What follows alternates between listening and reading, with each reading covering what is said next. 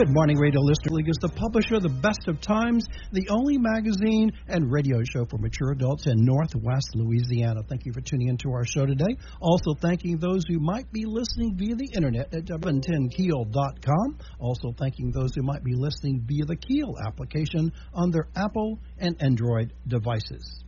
In just a few minutes, we're going to discuss some of the many legal issues that seniors should consider now, and about these important documents that you should have now or very shortly in the future. So stay to the show for some very beneficial information for you and your loved ones. We'll be right back with more information, but now a word from our sponsors and advertisers who make this radio show possible. You're listening to the Best of Times Radio Hour here on News Radio 710 Keel, proudly presented by AARP Louisiana and Hebert's Tenant Country of Shreveport, your Dodge, Chrysler, Ram, and Jeep dealer. Gary Calligas will be right back with more Best of Times Radio Hour after this on 101.7 FM and 710 Keel. Gary's back with more Best of Times Radio Hour on 101.7 FM and 710 Keel. Welcome back to our show, the Best of Times Radio Hour, proudly presented by AARP Louisiana and Hebert's Tenant Country of Shreveport, your Dodge, Chrysler, Ram, and Jeep dealer.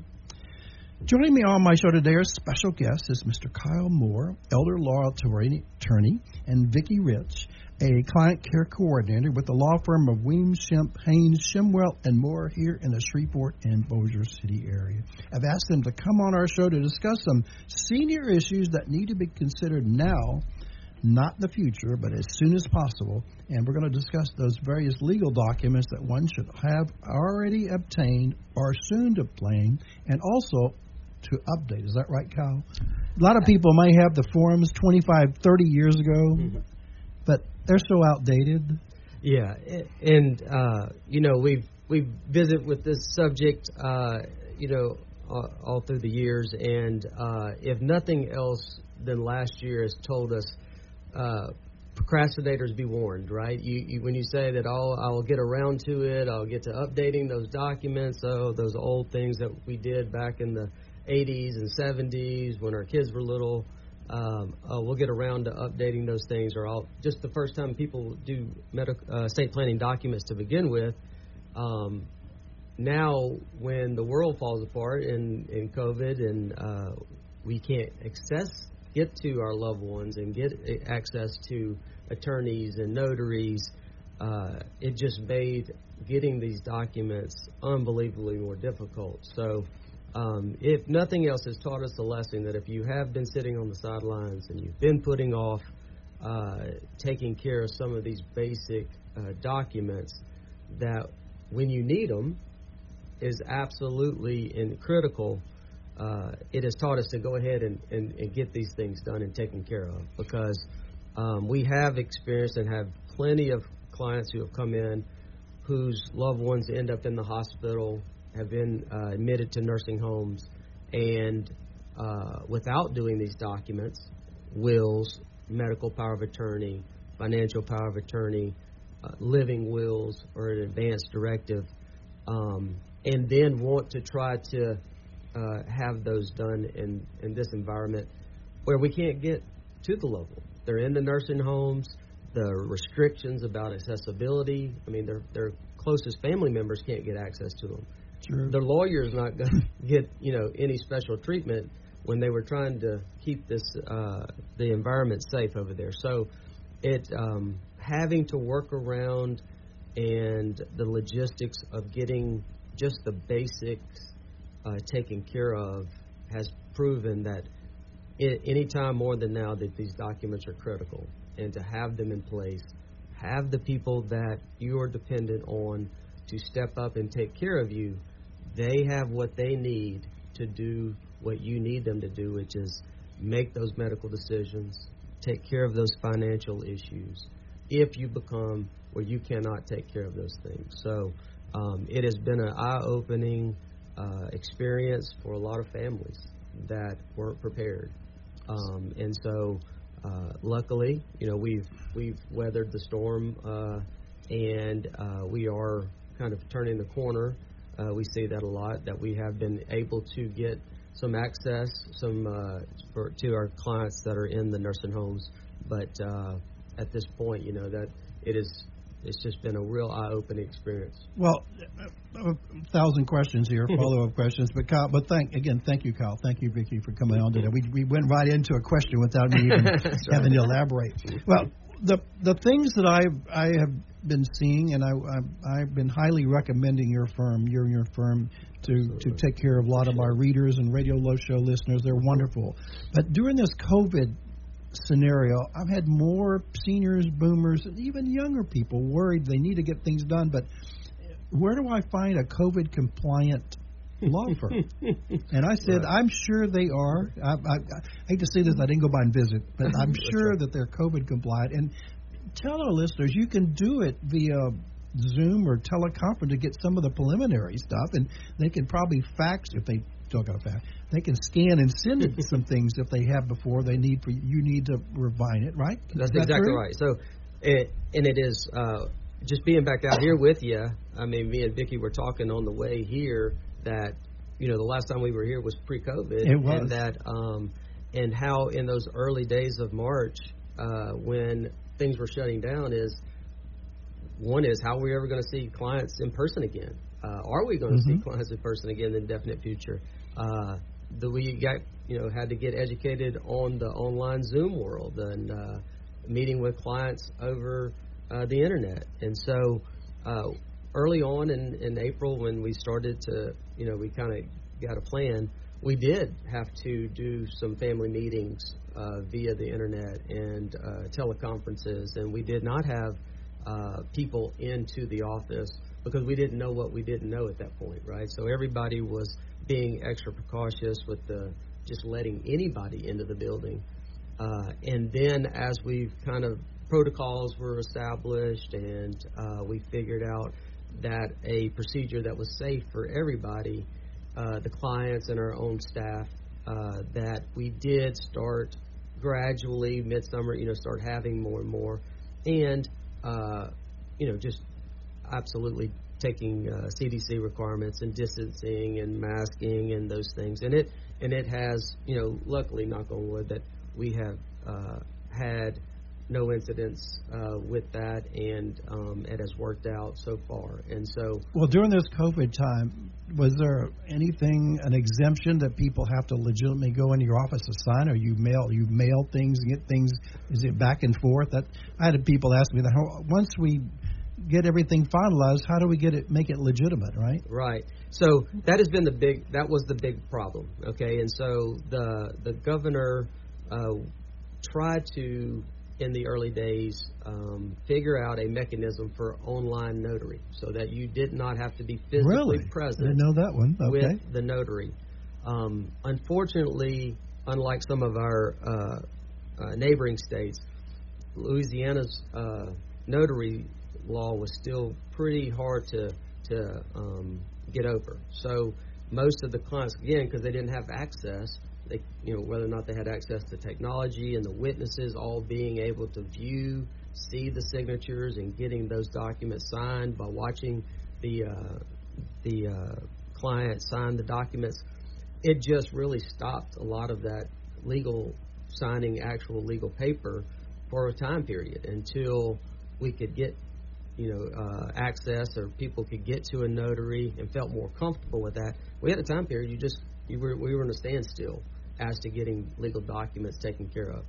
And so those people who did not have those documents in place were stuck. And they were in possible jeopardy. Yeah, and that everybody, banks, the hospitals, they all had to make certain, we were all kind of just going with the flow at that point and trying to figure things out. So at that point, you didn't have those good quality documents, and it was hard to get them. So that has, again, in the last 6 months, we've gotten a lot better with that because, again, as people started getting out in the public and interacting, so did their comfort level with going to banks and supposedly the CDC guidelines in certain areas or in states, right? But, okay, here's another follow-up question. So let's say a deceased person passes away, which we had, a number of people died during this COVID pandemic. I had one individual was concerned, they barely buried the mother, and then they're doing their probate, Mm-hmm. which was delayed. And so they were concerned, how does everything keep going, even though they may have an executor, things going after the loved one dies, and That's exactly they couldn't right. they couldn't complete the will. That's right. That's right. And so, again, that in some of those families, in those situations, it did become very problematic in that you couldn't get orders issued, you couldn't get those wills probated, and if you didn't have signer on an account, or you didn't have that power of attorney to continue to help the surviving spouse or the parent, then again we were in a little fluctuation there, time period, where we just couldn't do anything. But it's not that now. I'm going to tell my listeners. Oh, absolutely. Yeah, right now it's almost back to normal, but there's still precautions. That's right. And again, this is just more of a just kind of where we've come, and so that the whole lesson again is just to be prepared and try to take care of these things. And I think everybody has seen that the importance of having this stuff in place. Is there a time deadline to probate a will? In Louisiana, that generally, sometimes if the estate plan has worked like we have intended, then there may be a time where we don't actually have to probate the will. So in certain circumstances, the probating of the will is to simply transfer the legal transfer of the assets from the decedent's estate to the rightful heirs as they are listed in the will and or through Louisiana law. So with the probating of the will is that if the assets have ever transferred through a beneficiary designation or through some divided ownership, like we have usufruct laws in Louisiana, and so that terminate at death. So sometimes, we may not even have to probate the will, but in those cases that you do, it's more driven by the assets themselves, and that's generally what drives that time period to have to bring that out. But if a will is probated, you can still, with the consent of the heirs, that you can do it up to 30 years later. 30 years? Whoa. Yeah. So my guesstimation, there are a lot of estates that have not been finalized out there doing this since March of last year. My guesstimation. I bet there's several that haven't thought about it. Sure. That was like a delay That's scenario. Exactly right. It's sad, but yes. And generally it was either twofold, is that one of them that they had gotten to a spot where they had already kind of got control of some assets, and so it wasn't time sensitive. But in those cases where we were really needing, the family was needing access to the property to do further long-term care planning, or for whatever reason, we did try to get those critical ones pushed through and taken care of. But a lot of people just said, look, I'm just not going to do anything for this year, and just kind of sat on the sidelines and said, look, until this stuff kind of figures itself out, we're just going to just stay on the sidelines and not do anything. So we had a lot of clients that they were okay with the control and finances, and so it wasn't time sensitive that they get it done, and just said, look, I'll call you in 2021. And so hopefully we get a better idea to wrap this up. So okay, so I want to in this segment here, I want to emphasize and do your best to help me advocate, because I still feel I haven't done the seminars like I used to in 2020, but where I would poll the audience of how many people have wills or not. And it was striking in 2019, 2020 when I asked, and less than half the room. Yeah. I know if they're lying to me. Right. But how few people had a will or even concerned, and then the gentlemen or ladies would raise their hands and said, I don't need one. And almost all these people, when they gave me their scenario, Kyle, I'm not a lawyer, but then they gave me, when I asked a follow-up question, do you own a house? Oh, yeah, I own 2 houses. I own property in Texas. I mean, I'm thinking, and you have no will, sir? He says, well, I don't think I need one. I said, well, you need to contact a good attorney to check that out. Don't just make these assumptions here. Exactly. Or the mother would say, my kids will handle it. I've got 4 kids. They'll just figure out how to do it. When I pass away, I'm the last one. My hubby died 4 years ago. Big deal. They'll take care of it. So explain the rational reasoning why it's important to do it now than to wait 2 minutes before the person's going to die, and hopefully they get a will done quickly, which they probably can't. And I tell people all the time is that your situation can be completely straightforward, by the book. It could be the easiest, but spend a few minutes with an attorney who knows this area to advise you, because you don't know what you don't know. You don't know the traps. You don't know the little things that are out there that could become very big problems once you're gone. So I always advocate, just go get some good advice. In your situation, it may be the simplest, and it may not need to make any changes. But if you may learn something that's very critical to you, and it was a huge problem that you avoided in leaving that problem to your kids to figure out. So. And the important thing you told us at the last meeting, which I hopefully resonated, is if you have a lot of heirs and you have a lot of bequests and you have a lot of individuals involved in your family that you feel that at your death they're going to be happy campers and everybody's going to divide it, they should think twice about that, right? Absolutely. Family members change upon a death of a loved one. Absolutely. I've seen it personally happen, and I know you probably have seen. You could write a book. We could on have that. a whole show just on those stories for sure. But yes, absolutely, it is. Don't kick that problem down to the heirs, because again, there's so much going on at the time when you lose a loved one. All the emotion, all of the stress about that, and to put financial estate planning problems on top of that is just adding gas to the fire. I know you can tell the story. I got to tell. Ruben's over there screaming. I know one case. Hope you don't know the person. This individual gentleman passed away. He had 2 loving sons, and the sons, when he died, didn't say where his devoted, very expensive heirloom shotgun, who's going to be given to which son. Mm-hmm. They ended up filing suit against each other over the shotgun. Yep. Which I'm sure their father in heaven would probably say, "Why? Right. Why?" It happens sometimes, and that's so sad. Them brothers don't talk to each other. I know mm-hmm. them. They don't talk to each other. Yeah. Gary's back with more Best of Times Radio Hour on 101.7 FM and 710 Keel.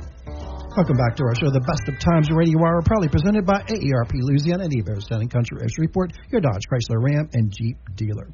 Joining me on my show today is Kyle Moore, an elder law attorney, and Vicki Retsch, who is the client care coordinator with the firm of Weems, Shemp, Haynes, Shimwell, and more. They're discussing some senior issues regarding legal documents and other information that you should have now or definitely in the near future. So thank you, Kyle. Thank you, Vicki, for joining us today. Again, that last segment, we could have gone on for 3 hours on that one, but if y'all missed the last segment, everyone, it's important that you have a valid and up-to-date will. To explain to them up-to-date. If it's 1980, that's not an up-to-date will. Right. It's 40 years ago. Not only do you have law changes, but over that time period, your family looks different. I have a lot of people who, when they had minor children, were doing one type of planning. Those kids are now grown and having children of their own, and a lot of those provisions are just out of date and really don't fit their family needs at that point. So, yes, over time, like we hope, is that they are time specific. You need the estate plan to work a certain way when you're younger, and you need it to work a different way when you get older, because, again, just the life dynamic changes. So okay, here's a legal question. Yep. So if somebody has a 1980 will, Gary's going to love these because these are true, and there's a bequest in there. I'm going to give away my 1987 Corvette Stingray to my son. Mm-hmm. But in 2021, the person passes away, and the bequest is there. What happens? Well, again, if not there, the Corvette's not there. That's right. If the asset is no longer part of the estate, then it's a lapsed legacy. So okay. it's just not that you disposed of those assets before. But it requires a little bit more time and effort on somebody to delete that item and et cetera, right? That's right. So in something like that, I oftentimes that's why I like to have when you have a sentimental type piece of property or asset, like the guns, like Dad's golf clubs, like Mom's best favorite ring or necklace or things like that.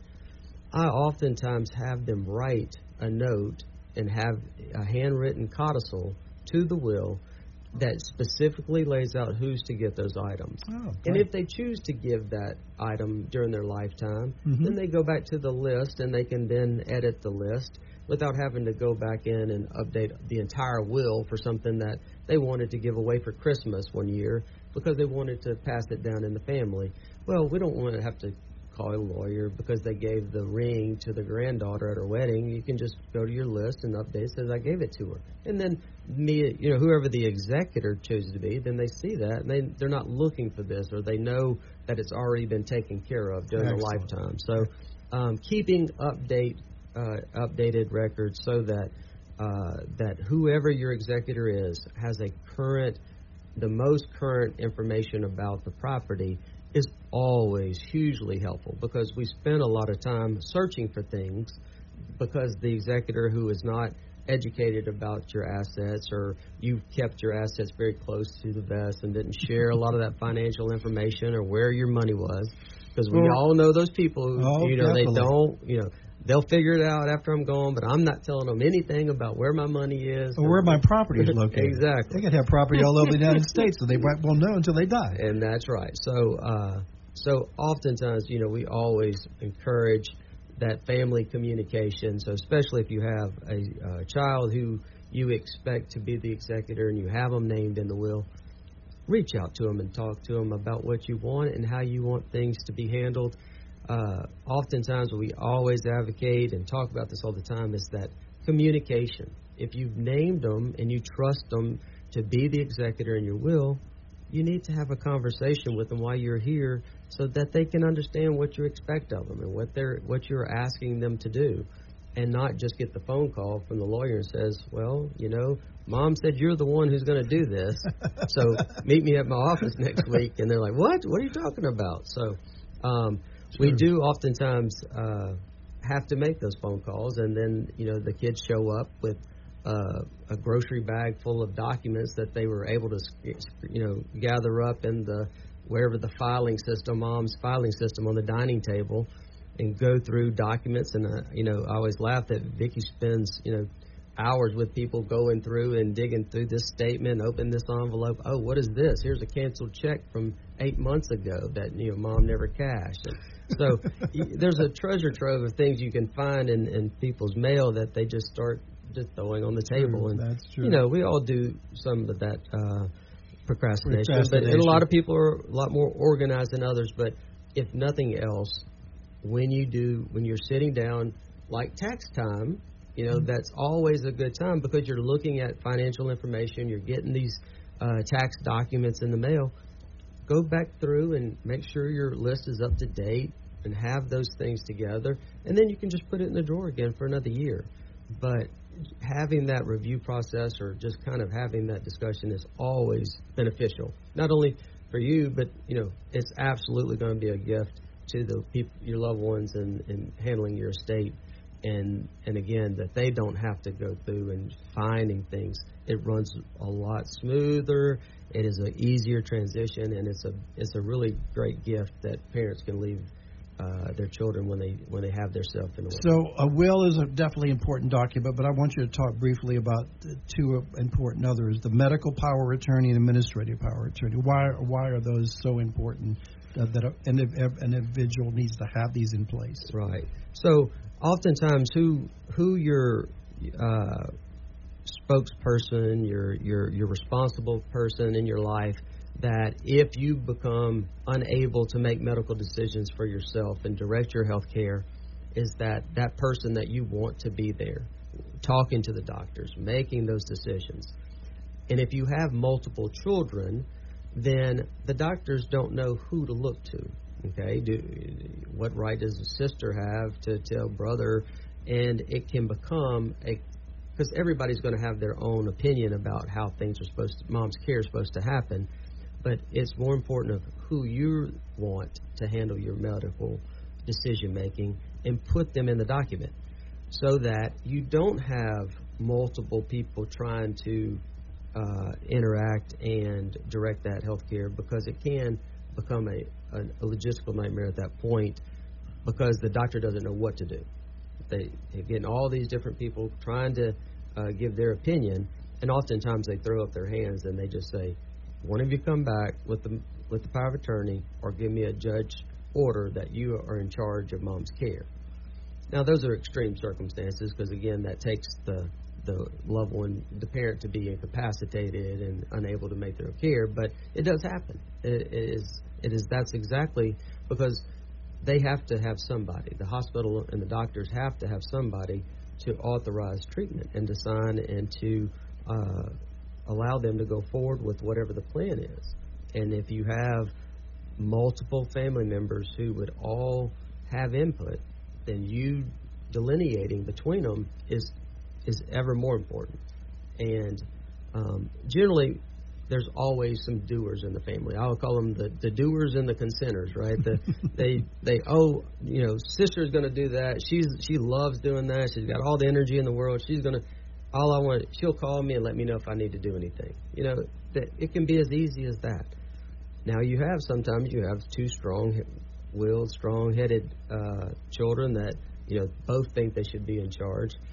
And again, that can have its own problems. But it's your care, it's your body, it's what you want, and having those decisions and having, again, the discussions with the person that you expect to do those roles are ever more important in those situations. So tell our listeners, you briefly touched it, without having that, let's say you were in this COVID time, you were became ventilator dependent. Are you not able to make a decision, yes or no, regarding it? Most of the times you're on the ventilator. I don't think you are. Right. And that's exactly right. Is that if you're not, then what do? So they're first. As I understand that medical professionals are going to stabilize you, right? I mean, they're going to stop that part of it, and then from there, who do they look to? And our laws provide some guidance in that. If you don't have medical power of attorney in place, then there are the laws out there that give the hospitals direction as to the people who are legally responsible, and they can take guidance. But when children are on the same level, then if you have multiple, then that's generally where it comes to be an issue, is if all three of them, or do you have to have majority, unanimous consent? What if somebody agrees to this part and doesn't agree? So it can become very problematic. Here's the thing that I think 90% of seniors and boomers and even young people don't understand is I've had more, when I talk about powers of attorney, everybody says, I have it, no problem.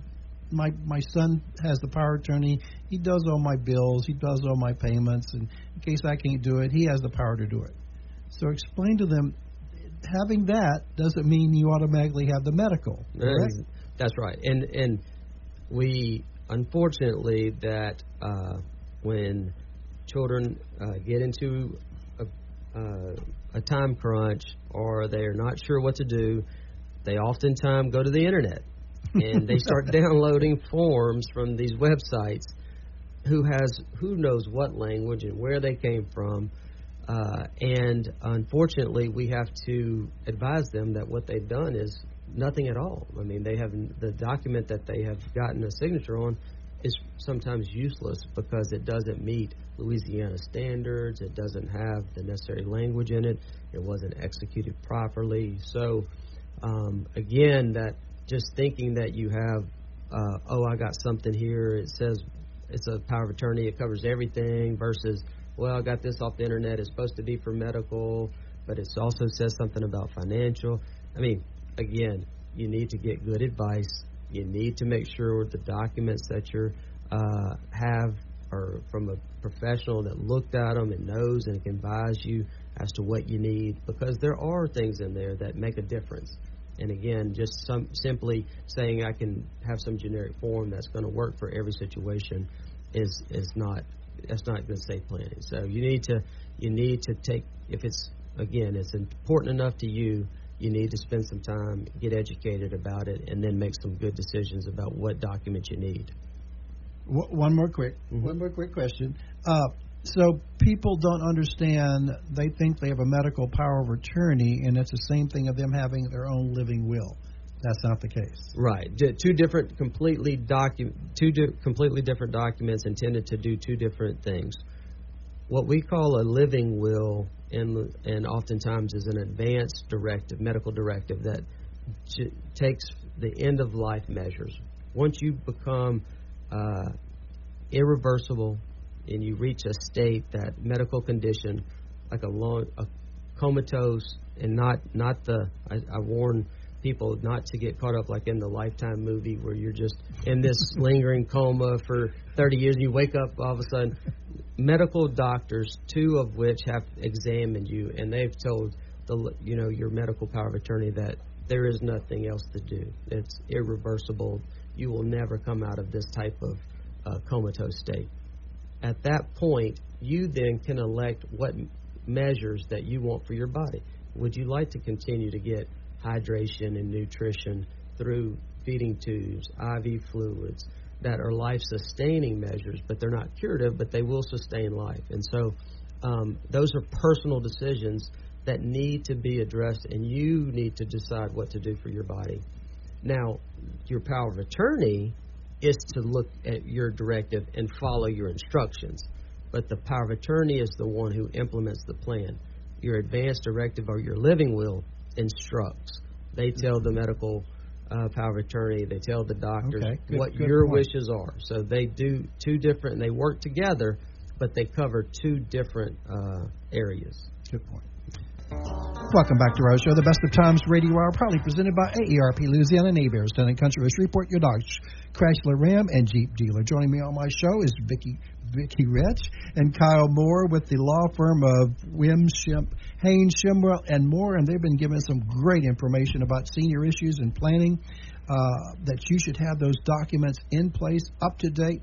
And before we get off the air here, we have a few minutes left in this segment, is do call them, 318-222-2100. That's 318-222-2100. And you can also make an appointment to go by their offices. They're accepting clients to come to the office. Is that right? That's right. And the address is? 912 Kings Highway, Shreveport, 71104, right near St. Mark's Cathedral School. Right.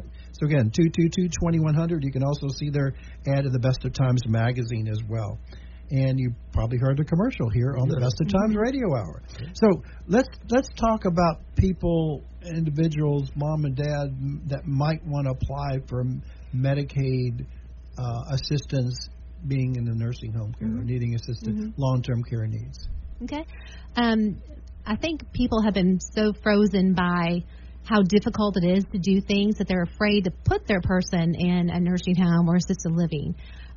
But it's not completely true. There are so many ways that we can access information via email, the internet, faxing, phone calling. You don't have to have face-to-face contact to process applications and to get this information. So it's just really important to don't be frozen in time by thinking, oh, I can't put mom in a nursing home until I have all this stuff done up front, okay?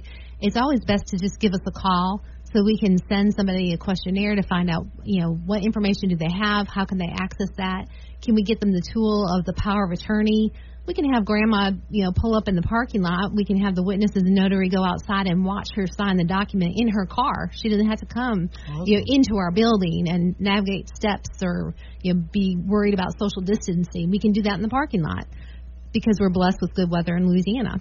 Anyway, but we can get a lot of things done by the phone and fax and electronic abilities, but we can still send things up to Department of Veterans Affairs to get people on the aid and attendance pension for in-home care. Which is a great service, especially if you or your loved one have been in part of the military, right? Absolutely. A veteran didn't have to have a combat illness or disability, just for serving 90 consecutive days during an active war period. And there are many people out there who don't know they have that benefit. Absolutely. And they have. It applies also, if I recall, to the spouse, even though the spouse didn't serve. Absolutely. A widow can receive up to $1,200 a month in aid and attendance pension if she needs some care like assisted living or someone to come in the home and help her bathing and dressing and medication management.